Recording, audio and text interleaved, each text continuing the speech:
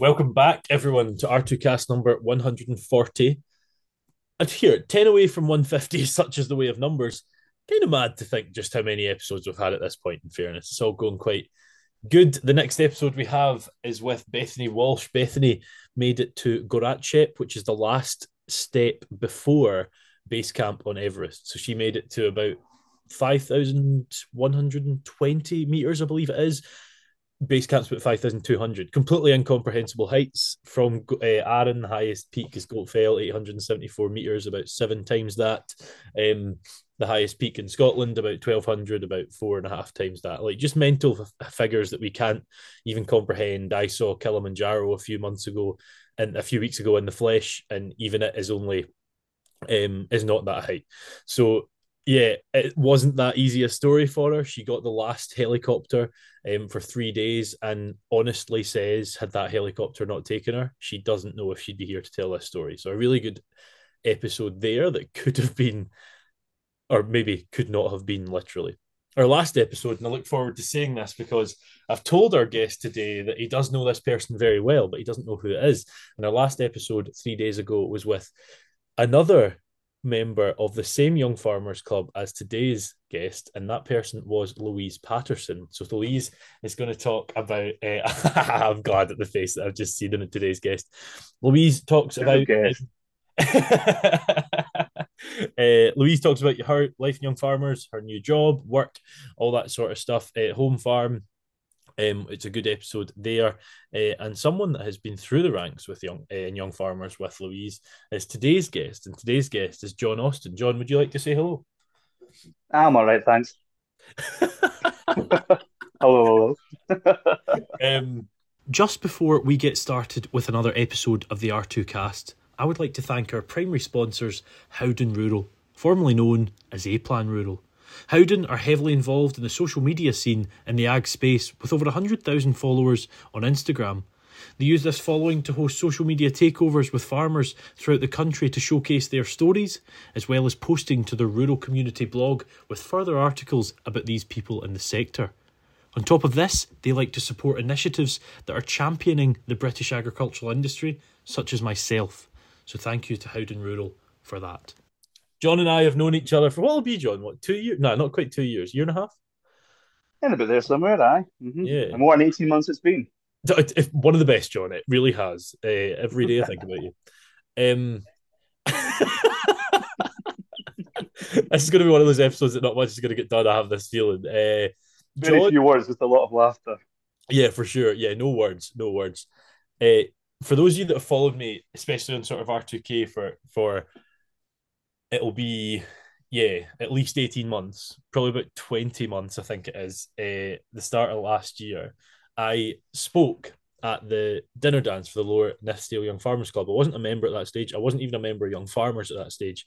Kind of mad to think where I am now, in fairness, the poor organisation. But I went to speak at the club dinner, and as bad as it might have been, that was fine. But you may have seen a photo of me. It is the worst photo of me in the world. There's two lovely old ladies sitting next to me. We're having a bit of fun, having a bit of laugh, giving a wee bit of chatting up as you always do. And suddenly, John, Will, Colin, and some others decided to say that, how to put this, my kilt wasn't doing its job in hiding what it should. So I then, Something was showing. apparently so, turns out you were all just lying, but I got very scared. I really didn't know these people at this point. Probably weren't as close enough to say friends. So I'm sitting there trying to hide the goods, petrified. I look like I've been in a roller coaster. So that is about when John and I's, and I don't want to say friendship after that description, began. What a time it's been. What a time it's been. Um, give the listeners, John, a wee bit of background about yourself. What's the story of a young John Austin? Gosh, a young John Austin. Is that God, maybe nobody you're would. still a young John Austin? Maybe you're still a young John Austin. Definitely at heart anyway, but definitely, I don't think many people would think that looking at my hairline anyway, that's for sure. But no, a young John Austin would join Lorna Stale Young Farmers Club.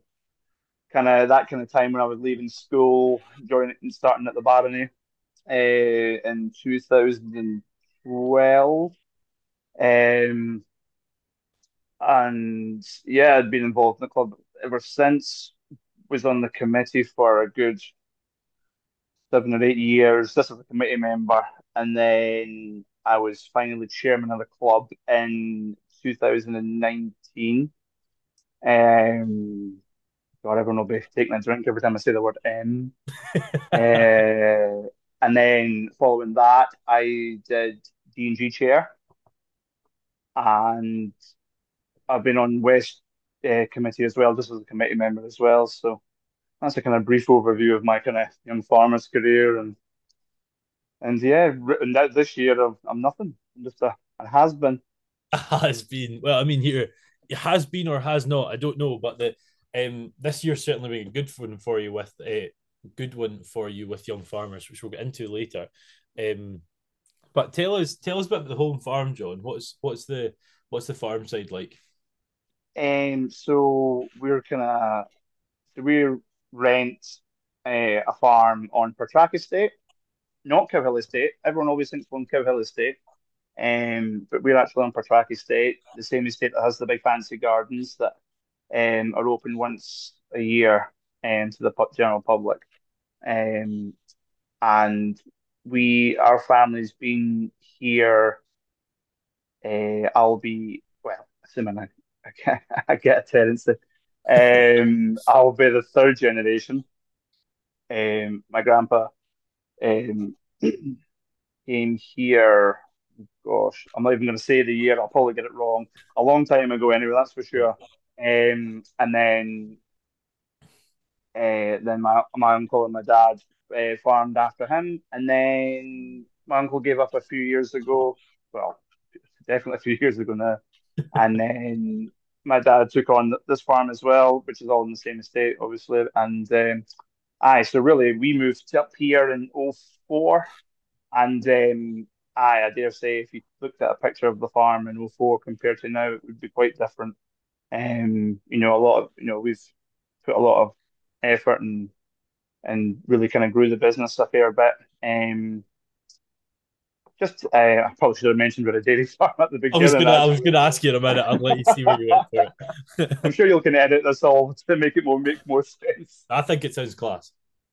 Anyway, yeah, so we're a dairy farm milking about 160, 170 cows, crossbred cows, um, to be a wee bit different to something we've always done.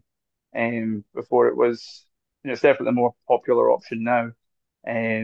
But dad's done it for a long time, kind of, well, I want to say crossbreeding, but he probably just likes to muck about with things and experiment a wee bit. But just trying to get a kind of more kind of all rounder of an animal, something that's a bit stronger and long lasting, and so yeah.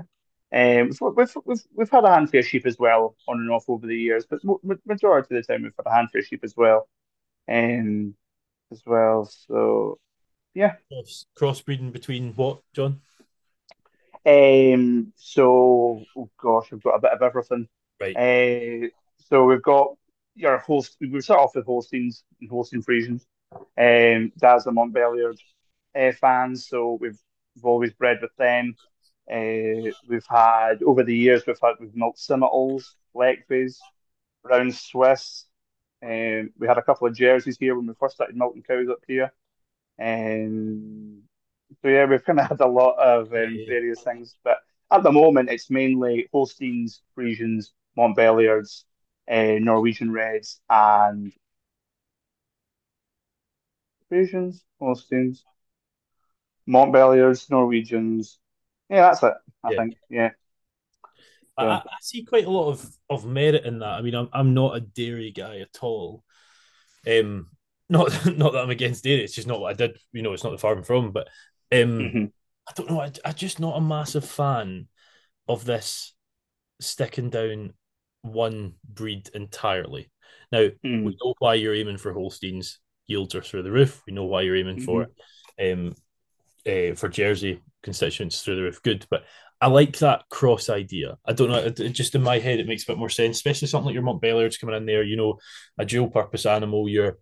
Um your male animals have got Yeah. a bit of a market. Hmm. Hmm. Yeah, Well, we sell a lot of we sell all like we sell a lot of calves, like beef calves. And so like having that wee bit of kind of bit more strength in the actual cow itself, really seems to help the selling calves. We've had a few people, come and buy calves off us, and every so often we'll go to the market as well and sell them. Um, and Yeah, like it's nice having that all rounder. Yeah. If the milk price was terrible tomorrow, I mean, it's never as good as you want it to be, is it? But you know, worst company worst. If the milk price was terrible tomorrow, you know, worst company worst. If you have to cast every cow, you'd get a wee bit more. You'd get For that wee sure. bit more extra compared to a Holstein cow. However, you could argue that when the milk price is really good, the Holstein cow is more profitable then. So I dare say you're just kind of hedging your bets a wee bit. You're not having the same replacement rate either. So, and you're maybe not having to push as much feed at them either to keep them going. So, it's just a bit, maybe not quite as full on, a bit more laid back, and maybe well, it's easier to manage. You are working with three or four different breeds at the same time, but which does bring its challenges. It definitely does. But that wee bit hybrid vigor as well. It's almost like a free boost in a way. So You mentioned milk prices. Milk price in we're not going to say perfect spot because it's never going to be there. But is it in a good spot at the minute, or it's definitely on a downward trend. It was definitely kind of the back end of. Well, actually, we just had a meeting today with a feed company that we work with that kind of monitor our costings as well. And this time last year, the milk price is down by 9 pence. is it right? Mm. So that was August last year compared to August this year. The milk price is down by 9 pence. Um, to be fair, the milk buyer that takes our milk has done okay and is still probably one of the highest paying um, milk buyers at the moment. So to be fair to them, they are doing their best to hold the price up for us. Um, but so I mean, don't get me wrong, it could always be better, but certainly at the moment it could be worse as well. So. Yeah, I think I just I feel like with dairy and tatties always seems to come under this as well. Mm. There could be a way that it's so volatile and it plays with it's got to play with like yourself, like farmers. I don't want to throw mental health as the term in there because I feel like everyone says that, but it's got to play with that. You've got to base everything on that price. Like Hmm. your Hmm. mind's thinking about it the whole time.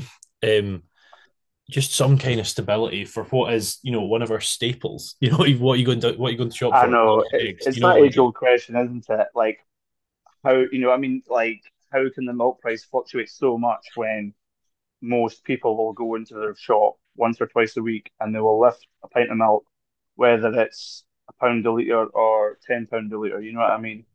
Well, maybe at £10 is harsh impression, That fair would be enough. nice. But I mean, it's like everything in the UK kind of food supply. People are buying it, and I think a lot of people would be surprised to see how little the farmer gets at the end of the day, and how much it's just that lack of transparency, isn't it? And it's everything from potatoes to beef, lamb, milk. It's just that lack of transparency, and no wonder you see how many folk are trying to kind of bridge the gap between themselves and the customer by going down, your milk vending machines, your farm shops, etc., etc. So I mean, it doesn't surprise me in the slightest that more folk are trying to do that nowadays, because there's so much kind of getting lost in the middle. I would just like to quickly interrupt the show for a minute to give you some extra information about our primary sponsors, Howden Rural, the new name for A Plan Rural. Howden Rural provide bespoke insurance cover for farms and estates. This could be for anything from tractors and machinery to a new exciting diversification venture. Be sure to check out Howden Rural today. Yeah, I mean, I don't know. I never know if it's supermarkets have a lot to answer for, or we've in general given too much power to consumer. I don't know. Like it feels wrong to say consumers shouldn't have power because that feels wrong. I mean, that takes you back to a Hmm. time where the consumer Aye, but doesn't get what they the want thing at is, all. But there's got to be a aye, middle ground. oh, absolutely. But I mean, at the end of the day, the power is all in the consumer, because I mean, every choice they make reflects, what they want and what they don't want. So. And to be fair, like I think the main issue is that the disconnect between people that live in like the rural compared to the majority of people that live in cities now. It's just a lack of knowledge, isn't it? Which obviously your channel is really good at helping, and like Jeremy Clarkson's farm as well. It's really good at kind of trying to bridge that gap in the knowledge. So, hopefully a lot more people that are seeing these things will kind of think twice about what they're buying in the shop, maybe buying more locally, going to a butcher or a farm shop instead of buying at the supermarket all the time. But and I mean, I'm not blaming anyone. I mean, the Yeah. supermarket is so convenient. You can go in there, get your weekly shop done, and then even buy everything from towels to ink cartridges. I mean, it's just so convenient, isn't Yeah, I mean, look at Aldi. I quite often come back with a bloody chainsaw and a paddling pool. Like it's quite something, but it? it's such a weird old place. But I mean, just supermarkets in general. I mean, we were talking. I was talking with students today. I do a thing I've started at the start of every week. I don't know if you watch Mock the Week, but they do the this is like a newspaper article from this week, and I'm just trying to do that in farming, Oh yeah. keeping up topical issues and what's going on. Just a wee 20-minute chat at the start of sessions, but um, one of them was 49% of fruit and veg farmers from the UK believe they won't be in business 365 days from now. And like that's Mm. insane. That's half of our Hmm. fruit and veg producers, which is kind of scary. And we're looking at vegetarianism and veganism and stuff. It's rising whether you like it or not. And I think there's a good way to be vegetarian, and that's supporting what we Hmm. have here. But if they're disappearing, that's going to fly up, and avocados are going to be more expensive. Yeah. Yeah, it's. Typical farmer though, isn't it? Just going into the face of the winter and just being like, oh no, I don't know if I can do this like anymore. The days are getting shorter. Oh no. But You're probably right. There is probably part of that as well. But speaking of going into the winter, you've got quite an interesting job most winters. Um, Tell us a bit about ah. that. I love following the Snapchats of this, I must say. The last two Novembers, I've I've helped a local farmer with a Christmas tree harvest. I really hope that's what you were hinting at a minute It ago, is, yes, it was. is. Yeah, yeah. Not your Santa job. Don't worry. It's Yeah, that's my December job. Um, but no, so no, I've helped a local guy with Christmas trees the last couple of Novembers, and yeah, it's a bit different. I probably should have maybe mentioned at the start of this that I do like to kind of leave the farm every so often and go and like cart silage and drive a tractor for people and just help contractors out whenever they're needing a hand just for a wee bit of beer money. But and the Christmas tree job's exactly the same. It's just that a kind of more quieter, different kind of time of year. But yeah, it's different, and it definitely helps the bank balance in the face of Christmas. It's a pretty full on job. You're talking on average of 11, 12 hour days in November, which isn't always the easiest because the days are getting quite short and the weather can play against you as well. If you get a lot of rain, there's no drying at that time of year, so yeah. it can be a difficult job. But yeah, no, I go and drive a tractor for them for, u- for usually about 5 weeks, give or take, depending on how harvest is going. So yeah, it's a bit different, and it's amazing how much you learn. Actually, I mean, before I went there, I had no idea there was different types of Christmas tree. You've got three kind of main types of tree. And just chatting away to the people there, you learn so much about what all goes into it. I mean, you would never think it, but like make growing Christmas trees is like any other type of farming. It is all year round, whether you're flat out harvesting them or not. The amount of time and effort that goes into them is unreal. And that's how, because everyone always says, oh, you buy a fake tree, it lasts 10 years and it's cheaper than buying a real tree. But when you see the amount of effort that goes into them, you can see why the price is the price. I love a real tree though. Love it. I absolutely love Hmm. it. It's a bit of a nightmare with cats around, I must say, but I absolutely love a Christmas tree. What is the harvest process though, John? Is it chainsaws? How's that working? What?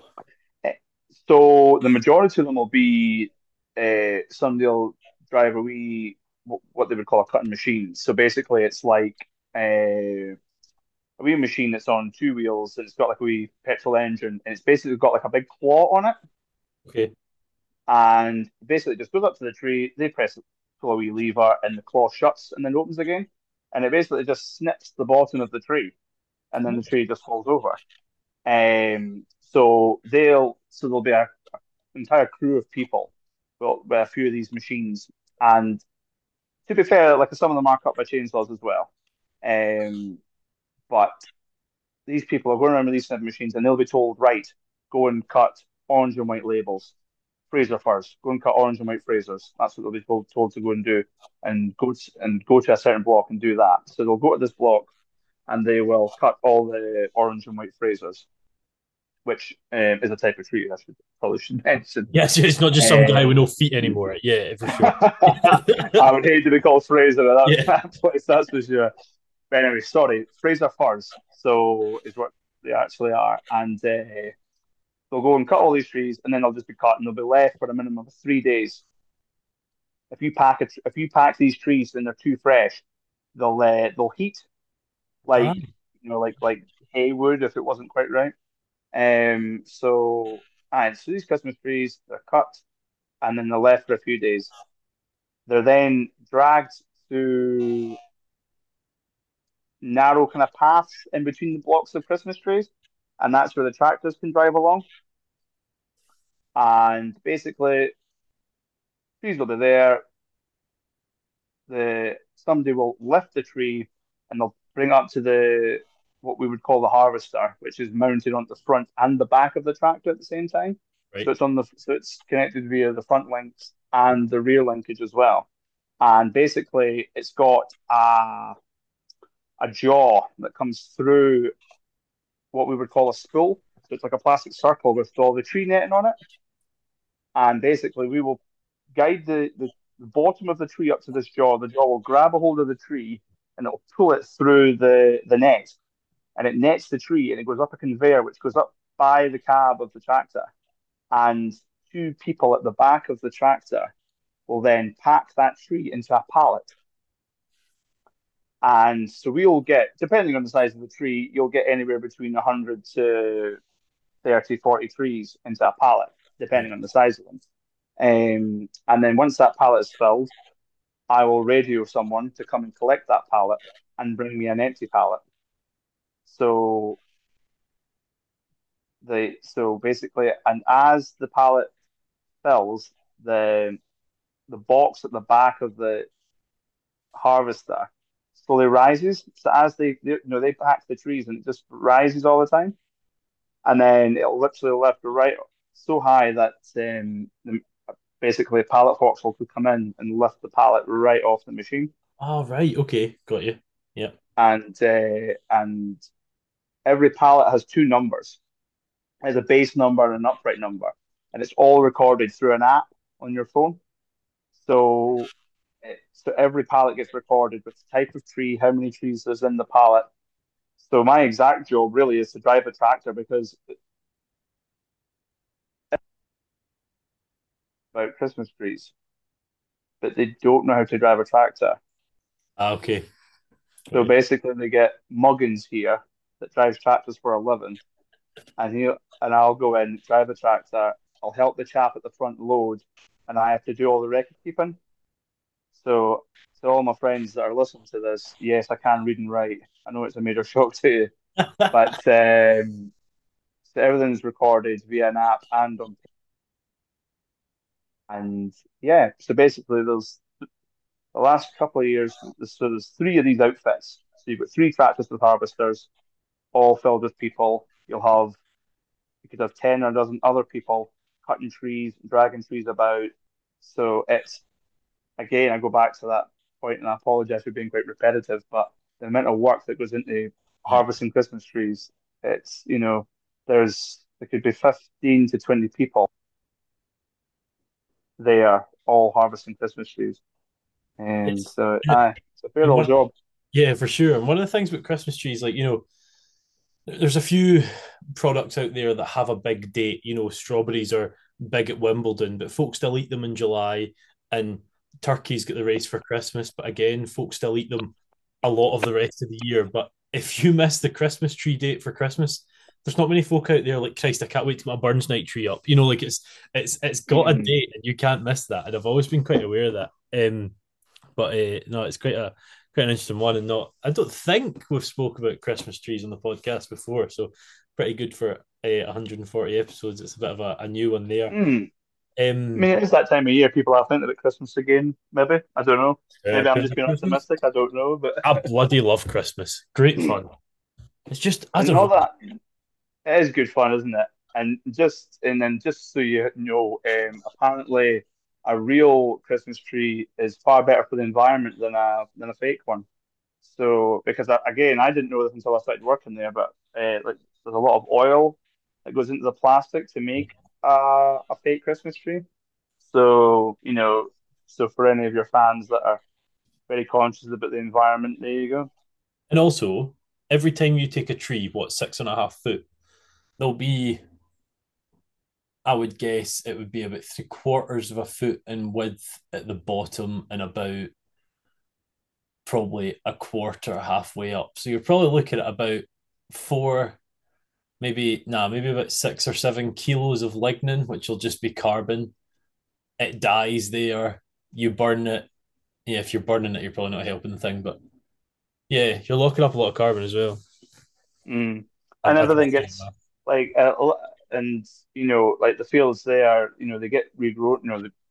Once the field's emptied, they just regrow more trees. So it takes about 7 or 8 years for it to grow. So it's yeah, like I would say it's a pretty good way of doing it compared to the alternative where you've got oil being dug up in factories and all sorts. It's bound to be a bit more.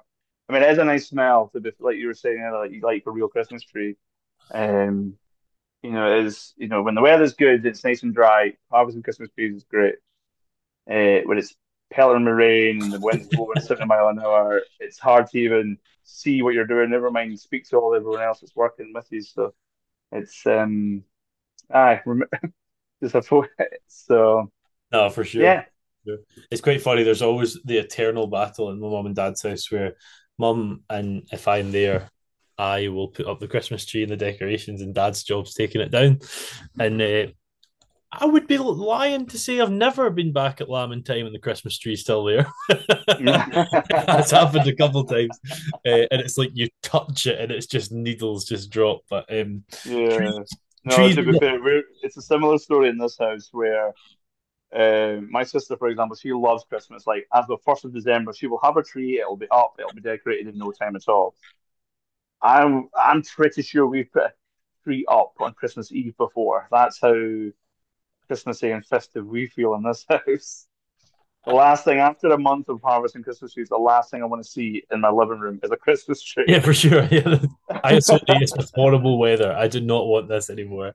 Exactly, exactly. So, but to be fair, it probably stays up as long. One of the perks of working at the Christmas tree farm is you get a Christmas tree. Oh So, well, you can probably get one quite fresh and it'll probably last a good month if you keep watering it. So, I don't think ever watered a Christmas tree. Do you know that? Ever? I've just let them oh die my, well, slowly. there's another wee tip, Chris. This is a very informative podcast for you all. Yeah, there'll be people listening excited for December. Um, and going down, that's still on the sort of the plant side, I guess. Your mum's got a bit of flowers on the go as well. Is that right? Yep. So my mum's always done, been into floral art for as long as I can remember. She was always involved in the shed at Dumfries Show for like floral arranging and all that good stuff. Um, Even one year she actually encouraged me to do floral art at Dumfries Show. Not to brag, but I got first place in the floating flower competition of Ooh. whatever year it was. But anyway, no. But in all seriousness, yeah, she's always been into floral art, and yeah, She actually went to college. Oh, would it be 3 or 4 years ago? Maybe 4 or 5 years ago. She actually started going to college in Glasgow, so she would actually have like a qualification in Right. floral art.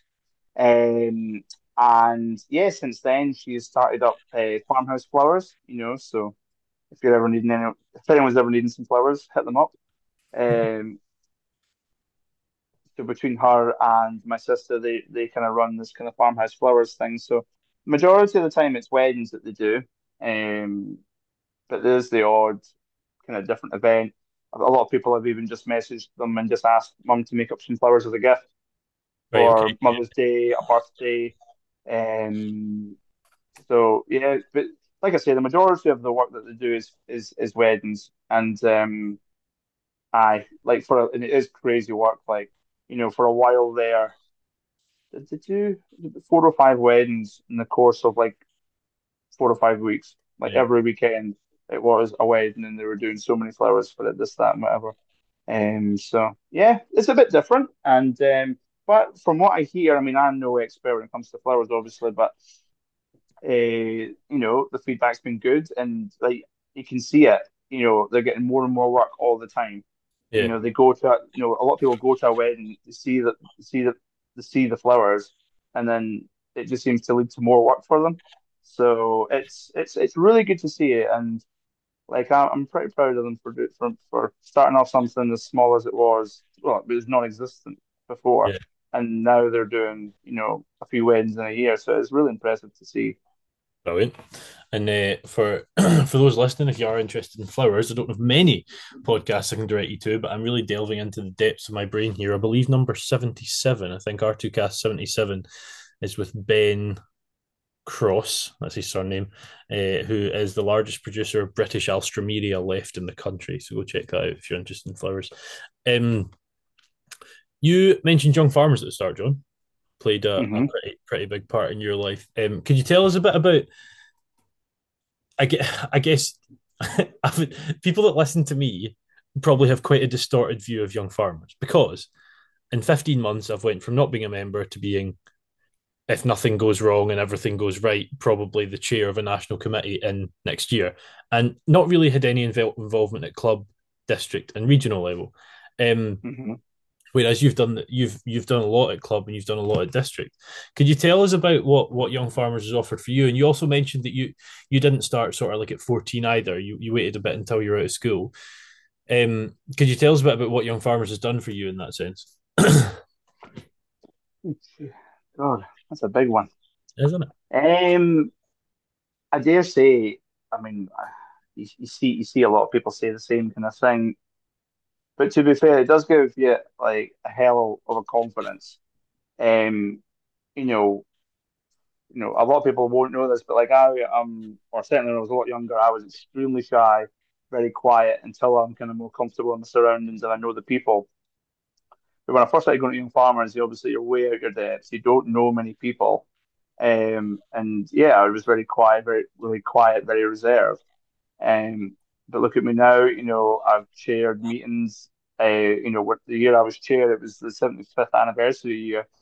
So, never mind the pressure of doing it normally, but like speaking to like hundreds of people from generations of like, young teenagers to, far more like senior members of the club that, have been a part of it for probably almost like all the 75 years that, it's been going on for. That takes a lot of pressure. That's a bit of pressure in that. Um, but it just goes to show what it can do from being so quiet, so reserved, barely want to speak to anyone one to one. I was able to speak in front of hundreds of people. Um, so it really does give you a good confidence boost, and it really does kind of equip you for kind of later in life as well. That and it's really good for your social side of things as well. You know, like when I was at school, I had a lot of friends, but they weren't really into farming that much.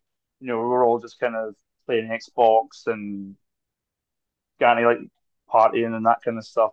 Yeah. Whereas but obviously as soon as you leave school, they're all away at university, and the majority of them have stayed in the cities that they went to uni in. Whereas I have not ventured very far at all.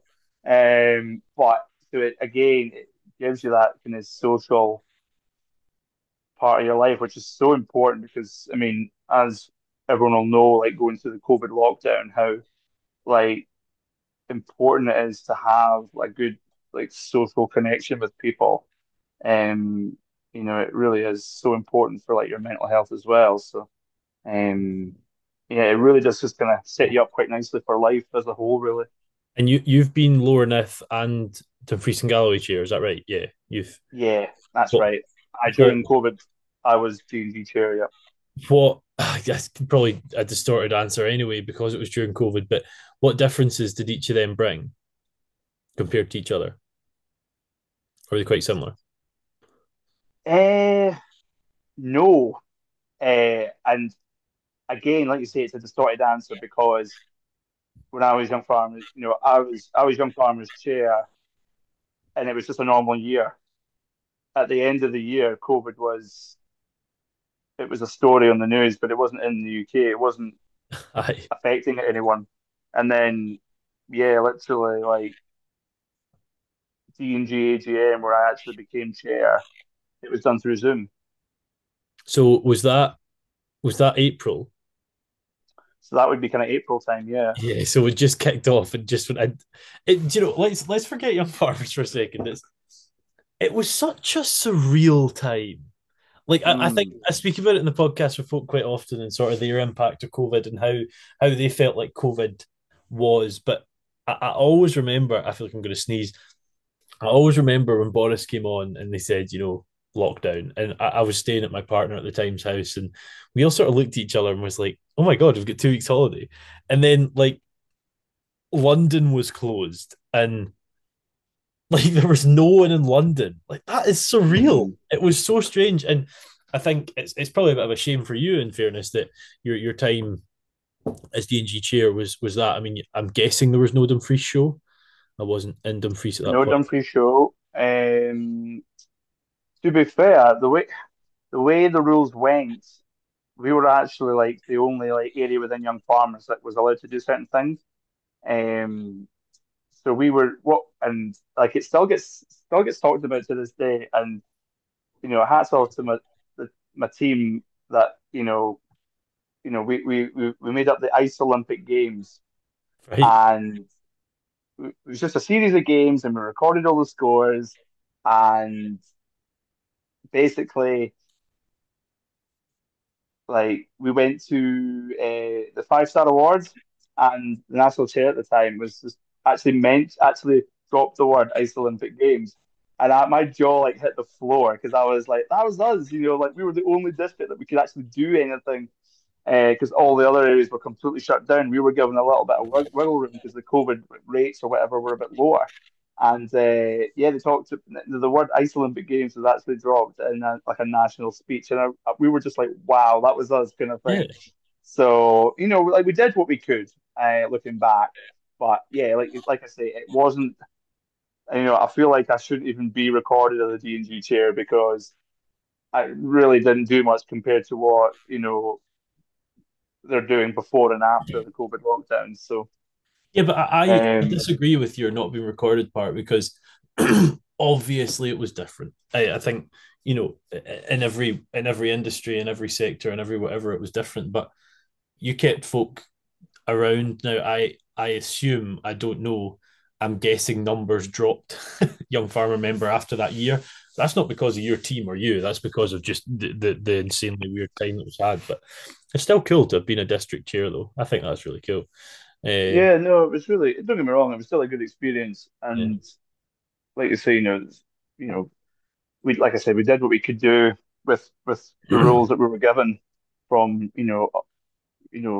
from up top. So, but yeah, it is such a strange. Like you say, looking back on it, it's such a strange thing because starting that first lockdown, which was in the summer, like it just didn't affect me in the slightest. Um, you know, the weather was still good in the summertime, and you were busy working, and contractors still had to come in and do silage, and it really didn't even phase me that much. Like I know that's probably a bit disrespectful to say to some people, but certainly the second one in the winter time, that was brutally hard. That was really hard because the days are short. You can't even go a walk with your pals because it's dark and it's wet and it's miserable all the time. So certainly that second lockdown, it was really hard on, certainly, well, on my mental health. I don't know about everyone else's, but Did that that was start? brutal. Did that start on Boxing Day? Because I seem to remember we had March 23rd or whatever it was. Then we had September, and then basically they sort of toyed with the idea of lockdown and Christmas, and like the country just was like, that's not happening. So they started it on Yeah, Boxing Day. Is that right? I think it was just after Christmas. that sounds about right, doesn't it? Yeah, because I yeah, Certainly think it must have been there must have been some rules kind of, I think, leading up to Christmas. Because I think there was basically I still started going to rules. the I that's when I started going up to the that's when I started going to the gym. Right? But you could actually go to the gym when I first started. So it must have been relaxed, and then it definitely come in again, like tighter rules again. So I actually started working out from home over Zoom. Because the gym that I was going to was class based. So it all became Zoom classes, just because the rules did not allow people Yeah. to go to the gym itself, even though you're in like separate wee areas and you were kept away from people. Um, but yeah, no, so it just goes to show how hard that second lockdown was. It was yeah, it was rough. It was a weird old time. And like you say, like it's disrespectful to say the summer was good. I kind of disagree. I mean, like when I filmed with what episode's this 140, so 138 with Izzy Rainey, we spoke about this, and here it was one of the best 4 months of my life. Like I was on furlough. I was getting paid to work on the farm because I was on furlough, which is the first time that's ever happened. Mum and Dad, don't worry, I'm not judging you for it. And it was just nice. Like the weather was out of this world. There was egg sugar shot challenges. R2K started. Like it was a fun time, and maybe it is. Every year when I see the video of that egg sugar shot challenge, I dread it because the amount of hair I have is unreal. I just look an absolute mess. I've got like this half receded hairline, but big curly hair that's sticking out by about a foot, and a big beard as well that I just haven't bothered to shave. So I've never seen anyone in weeks or months or whatever. An absolute mess, like, but I it's don't know funny if though. you've seen mine. It's actually Jess and I, and like she firms most of it. She does pretty well.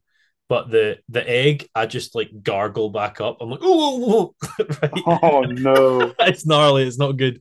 And then like because of COVID, like we weren't really drinkers anyway. We hadn't drank since Hogmanay, neither of us, and Hmm. you can't get it now for obvious reasons. But my favorite vodka, even over like Grey Goose and that, has always been Russian Standard. Love it. If you like put Russian Standard in the freezer, it's really thick. And I poured like notable tumblers of vodka, like notable. It must have been like 75 ml, right? We sort of went for it. Oh Brutal. my God, the video is so funny. For about, and I don't think I'm exaggerating here, for about a year, when I jumped off the tractor, safely, obviously, 3 points of contact backwards. Uh, Of course. I don't know if there's any other way anyway. I don't know why I explained it. I could smell vodka. That's not an exaggeration at all. It was insane. But it's a funny video. I actually kind of want to see yours now. But um, just Next time continue. I see it, I'll tag you in it or something. Please do, please do. I'll tag you in mine. It's just a bit rubbish with who's in it. I need to try and like crop it out. Anyway, sorry, Jess, if you're listening. The who doubt she is. The on the young farmers thing. There's one other thing that I thought I'd ask you about. You had a pretty good run with young farmers this summer. Heading out to Croatia. Could you tell us a bit about that Hmm. trip? That looked good fun. Yeah, no, it was class. It was really good to see a part of the world that I had never even seen before, never even been close to before. I haven't actually ventured very far. Like, the only traveling I've really done is New Zealand. So I don't, so like, consider I'd never been on a flight before, I just thought, oh, well, I'll just go on the longest one I possibly can do. But obviously Croatia was a nicer flight. It was just a couple of hours, until they lost our bags, in Amsterdam. That was quite a stressful time for a few of us because we ended up in Croatia, but our bags hadn't made it to Croatia. Were yours? And eh, Did yours make it to Croatia yourself? so initially, so we first landed there on whatever night it was. Our bags, nobody's bags appeared till the following morning. They Right. came on a separate flight, because I was asked to.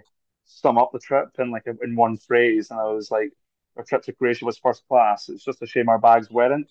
Um, so I was picked off with that one. I can take full credit for that one.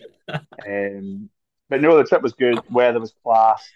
It was really good how it was a complete. I only knew, well, like, it was a trip of 16 of us in total. But I only knew like three other people. So it was really good to actually meet people that I'd never met before and actually, like spend a week with them. So, that was class. The people made that trip like it was just a really good group of people. Um, and the company that it was through was really good as well. Like they gave you the choices of what, it wasn't strict. Was it They not? had Oh, so you sort of recommendations and things. you could choose as you go. Is that? Yeah, to Ah, to to a degree, like yeah, the travel and accommodation was pre-booked. So granted, you could only spend how many nights was booked in a certain place. Um, but no, it was really good. The only thing is, I feel bad for young farmers because we've all kind of tried to write reports and tell people how good it was and how, but I mean, but it's not educational at all. There wasn't any farms or any agricultural kind of chat at all, apart from the boys, obviously. Um, but you got to get the cow chat uh, in there somewhere. oh, there was definitely a bit of chat about tratters and coos and beasts and all that. Over a few beers and a cigarette or two. But no, really good trip. But like I say, it's hard to paint it in a good light for young farmers. I know what you mean. Yeah, But yeah, like all I could say is, oh yeah, I learned loads about Croatian nights out and Croatian beer and where to go and where not to go. And here's a really nice picture of like a cathedral. And so no, it was a really class trip. But it wasn't young farmery at all, to for be sure. fair. I hope you've kicked your feet up and got comfy and enjoying another fantastic episode of the R2Kast with another really interesting guest. I would just like to quickly take another second to plug the sponsors of the show today, the Scottish Farmer, and I would strongly advise you to go out and pick one up this week and see even more of the fantastic people that are in our industry. But see, I think that's important. I think young farmers is, their agri agri affairs trip to Canada, like mental, amazing from that perspective. Yeah, like really good. Like, obviously, we had Lauren out there, from Mm. Lauren, and a trip to India. I think a bit of a mix of the two, from what I understand. A bit more farmy than Croatia, but nowhere near same as Agri. Sort of a bit more, but it's still. Yeah, I think bringing culture back to our organisation is good. Teaching that, and instilling what happens out there, and why it's good and why it's bad, and learning that. I think that's very important. I do know what you mean, though. It's kind of hard to. What we did tonight was hmm try a new cocktail. Like it's but yeah, Croatia has been a place that for some time has fascinated me, and not in the normal sense. A lot of people want to do yeah. the Massive Game of conventional. Thrones fan. Is that why you're Never fascinated seen with it, it? mate. Never seen it actually. Oh, really? No, I haven't. Croatia. There's obviously the interest in the old town of Dubrovnik. It's number one. Everyone wants to see it. It seems pretty much polluted with people at this point, but rural Croatia, waterfalls, all that sort of stuff just looks gorgeous. I think. I've never been, so I would. I probably should have went for it. The reason I didn't was I was doing that walk and it sort of didn't happen. So obviously I chose getting hit by a car over a nice holiday. But yeah, it did look brilliant. The one thing I wanted to ask you, John, was you mentioned you started going to the gym. You mentioned that earlier. That's been a Hmm process that, first off, I didn't know you at that stage, but having seen photos, you have done an insane job. What what Well, thank you very much. no, I 100% mean it, and I'm sure everyone that knows you would agree with what I'm saying. Um, what made you do that? I guess I've never really felt that comfortable in myself, really. I get it. I'm with you for what it's worth. I get it. Yeah. No to like the pressure listeners or anything like that, but nah, like I've always been a bigger chap, and I've always been. well, no, well, I would never have said I was obese or anything like that, but I was always like a wee bit heavier. And for as long as I've known, when I was at school, I would be a 38-inch waist, uh, range, probably in that region of kind of 16, 17 stone. When I went away in New Zealand, I came back and I was 18 and a half stone, just from traveling and eating terrible food and sitting about driving a tractor most of the time. Um, and then to be fair, I lost it. I would lose half a stone quite quickly just by coming back to the family farm and doing a bit more physical labor, and playing a bit of sport here and there. But I guess I think the main driver for starting going to the gym and getting big into it was the fact that like it was during COVID lockdown, you couldn't really do anything. Mhm. Young farmers, had its restrictions as well, so you couldn't, do much on that side of things either. So I just thought, and then so probably between the two, just what, I'm going to try and actually start hitting the gym and see if I can lose a bit of weight, feel a bit better in myself, that kind of thing. And it was just something to do, I dare say. And then I just got really into it, and there's a local gym in Dumfries called Synergy. I feel like I'm kind of recommending a lot of things here. Voting it. If you're in your flowers, farmhouse flowers. If you need to go to the gym, hit up Synergy. Because the two go hand in hand so well. Always. Um, so no, it's just something I got into, and then I learned more about it, and then I was watching YouTube videos on what you should be doing and the kind of food you should be eating and getting your protein intake, and I can always remember like I feel like a bit of a hypocrite because a lot of my pals were like, "Oh yeah, protein, John, protein." They're always kind of went, on the wind up about that. But I always remember that Kevin Bridges joke about going to the gym, wanting to feel a bit better, but you're slightly intimidated by these big protein bastards. Kevin Bridges would call them. Asking yourself, did I make you in a PlayStation game? These big muscly guys covered in tattoos, just kind of waiting for the proof to waiting for the proof that their missus is cheating on them and they need to fight somebody about it. You know what I Sure, mean? yeah, yeah, yeah. So I do feel like at times I wonder if I've been a bit endless about talking about food and stuff like that. But I guess at the time it's just something new to me and just trying to get you know into it, and that's the thing. Like it was quite strange because I could see the weight going down on the scales, and for a while when I was doing so really well with the weight loss thing, I was treating myself to a Chinese every time I lost a stone. Okay. So that was a good incentive. But and yeah, it was really good. I had to go and buy a new suit because my old suit was far too big for me, so I bought a new suit, and it was nice because I would go again because of the lockdown. I hadn't seen a lot of people for a long time, so I would, things would open up again, and I would go out, and people wouldn't recognize me. People would always be like, "Oh my God, wow, you look so different. You look so good." So it was really nice. Like, folk were really nice about it. And yeah, again, like your words a minute ago, you were absolutely, really nice about it. So, um, it's just a shame I've kind of went a few steps back the way again, but it is on the agenda to try and get back into the swing of things and lose the weight again. So, um, yeah, no, it's just kind of something to get into while you couldn't really do anything else for the COVID, really. So.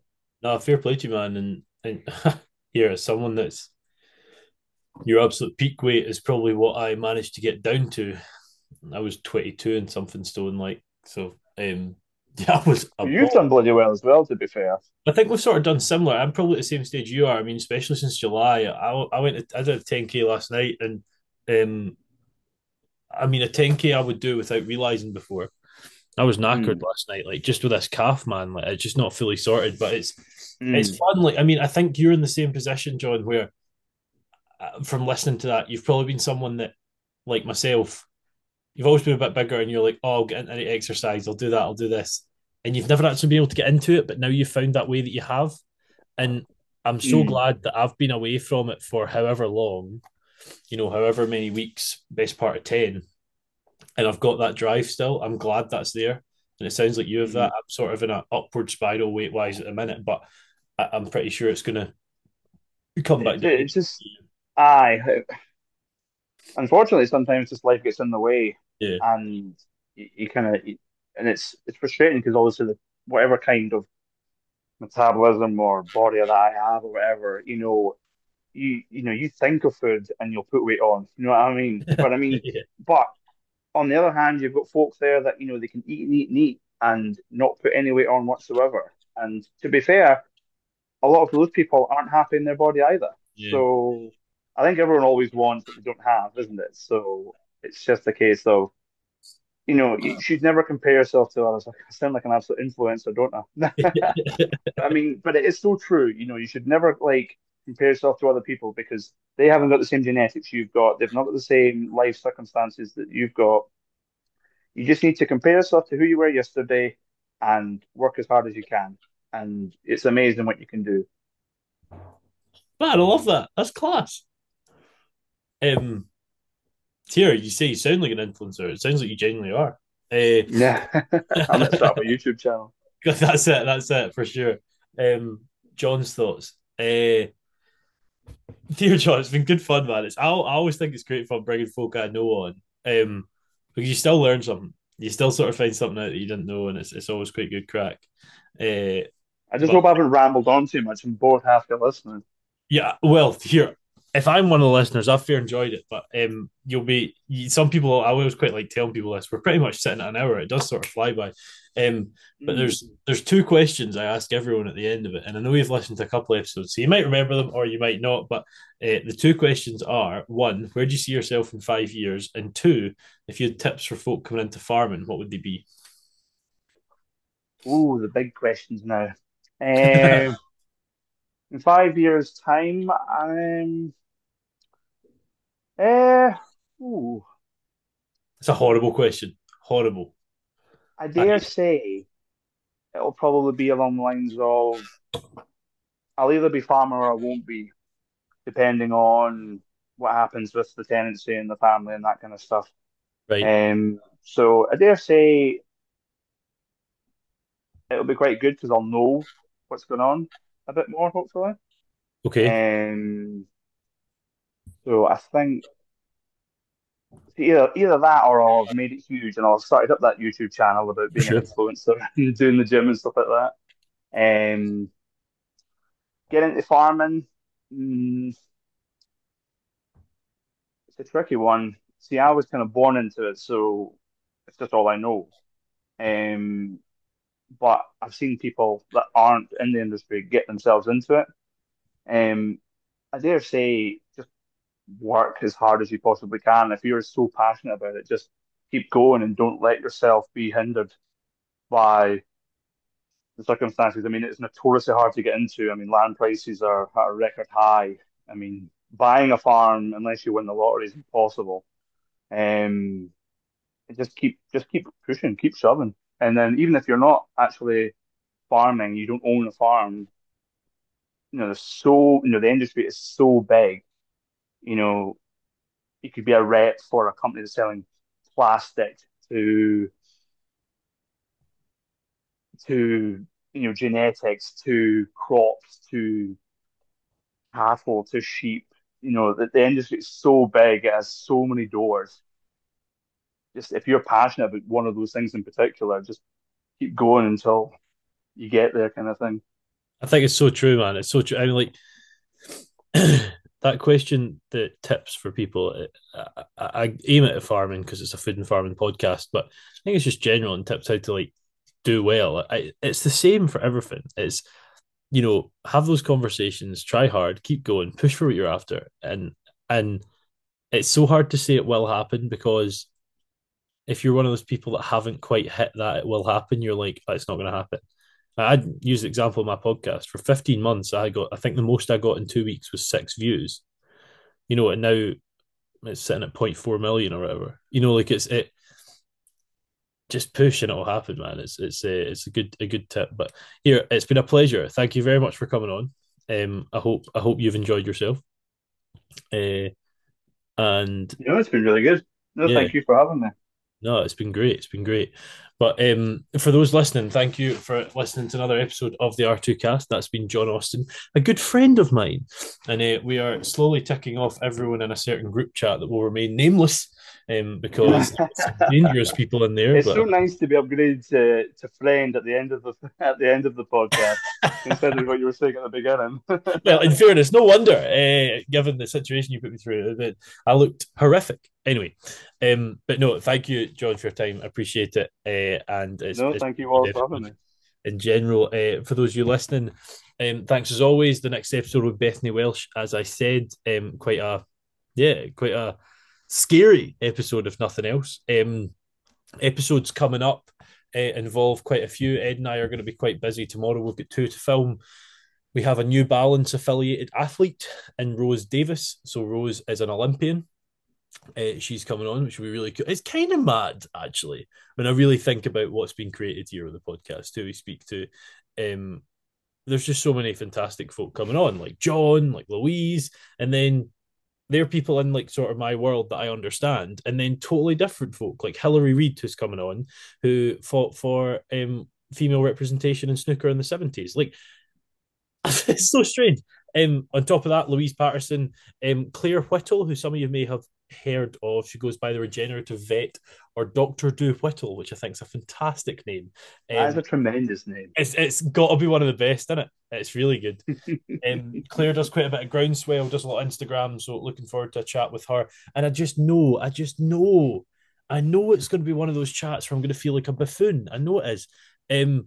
Another young farmer, SAYFC member, and not defending, but last year's joint defending Stocks Person of the Year, I believe, and David Mitchell.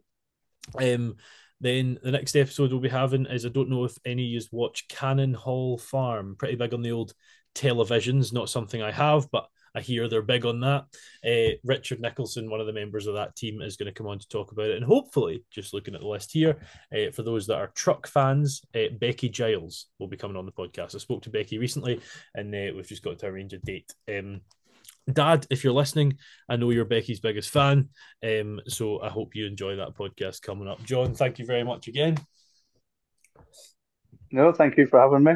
Not at all. And thank you all for listening. We'll see you for the next episode of the R2Kast number 141. See you then. I hope you've enjoyed another excellent episode of the R2Kast as much as I have. And I would just like to quickly thank our primary sponsors of the show today, Howden Rural, the new name for A-Plan Rural. If you follow Howden Rural on social media, you'll see the plethora of work that they do to support this sector, and it's been a pleasure to work alongside them so far, and long may it continue. For more information about them, be sure to check out howdeninsurance.co.uk/rural, and I'll see you for the next episode.